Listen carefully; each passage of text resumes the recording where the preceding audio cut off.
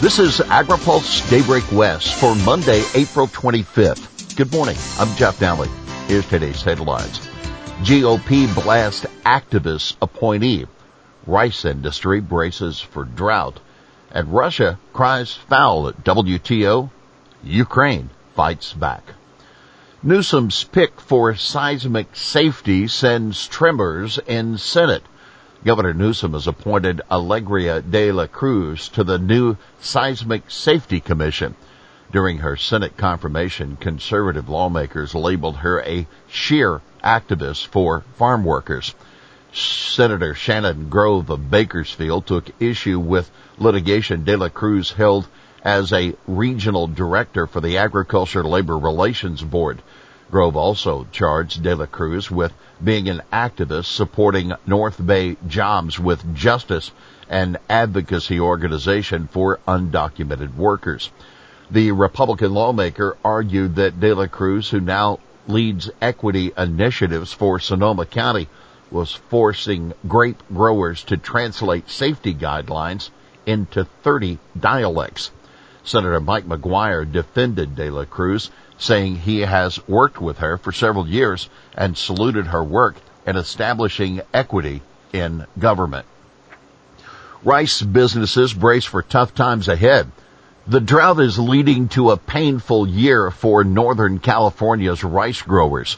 During an event last week for the Public Policy Institute of California, Montana Farms CEO Nicole Montana Van Vleck said it will be even more difficult for related businesses. It's going to have a devastating impact, said Van Vleck. We've never had this little surface water in the Sacramento Valley. With 370,000 acres to go fallow in the valley this year, she said the situation is worse than last year and will lead to the loss of thousands of jobs. Most farmers have crop insurance, however. She worried about the hundreds of suppliers serving farmers and ranchers who'll be without work. The impacts to the communities and our third parties, our dryers, our storage facilities and mills, there isn't any type of protection there, she said, adding, nor is there for the habitat. Russia cries foul at WTO. Ukraine fights back. Russia was given the stage at the World Trade Organization Council meeting last week to voice its frustration over all of the sanctions being levied on its oil, gas, aluminum, fertilizer, seafood, and many other products by WTO countries. But the U.S., EU, Japan, and other member nations were not impressed, according to the Geneva-based trade officials. Russia is solely to blame for the sanctions, the U.S. representative in Geneva said, adding that if Russia wants to avoid sanctions, then it needs to stop its bloody invasion of Ukraine and pull its military out of the country. Finally, Ukraine was allowed to take the stage in the Goods Council meeting. The Ukrainian representative thanked the U.S. and others for their sanctions, but stressed they were not enough and do not come even close to being sufficient to make up for the destruction and misery being caused by Russia. Take note.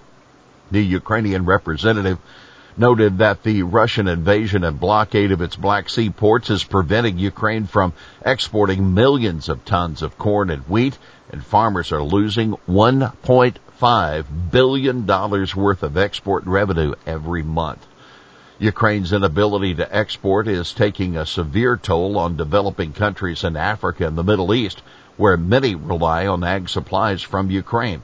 The situation is magnifying hunger and inflation in the regions. EPA seeks assistance as it crafts approach to endangered species and pesticides.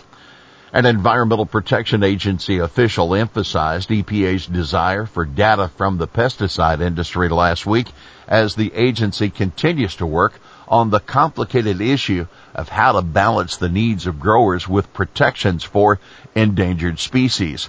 Discussing EPA's recently released work plan to deal with the issue, Jan Metsuko of the Office of Pesticide Program said, quote, "There are some things that we will not be able to achieve without more resources, but more importantly, without the help of people in this room."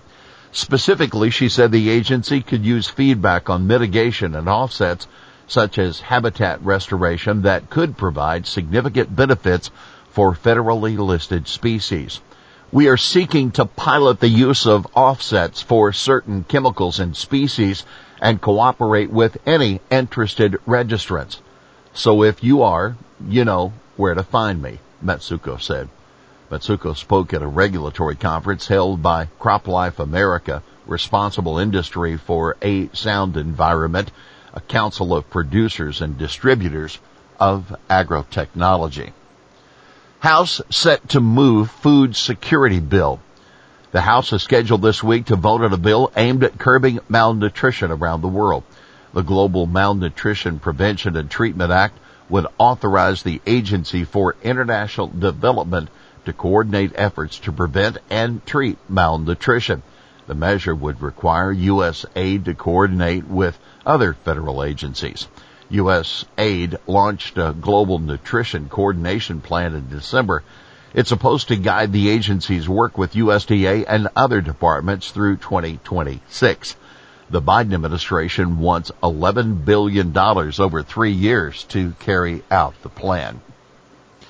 Beware of ransomware during the planting season, FBI warns.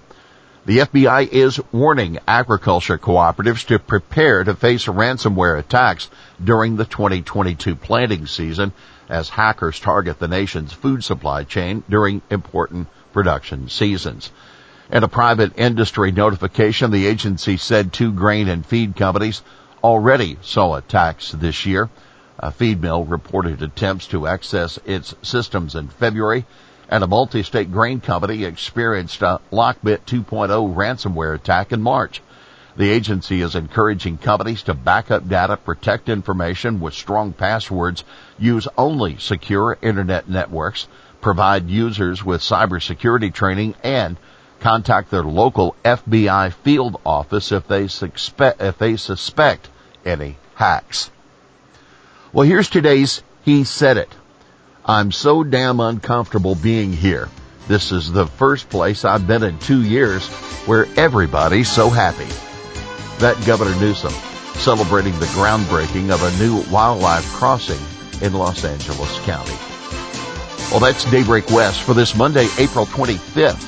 For the latest news out of Washington, D.C., visit agripulse.com.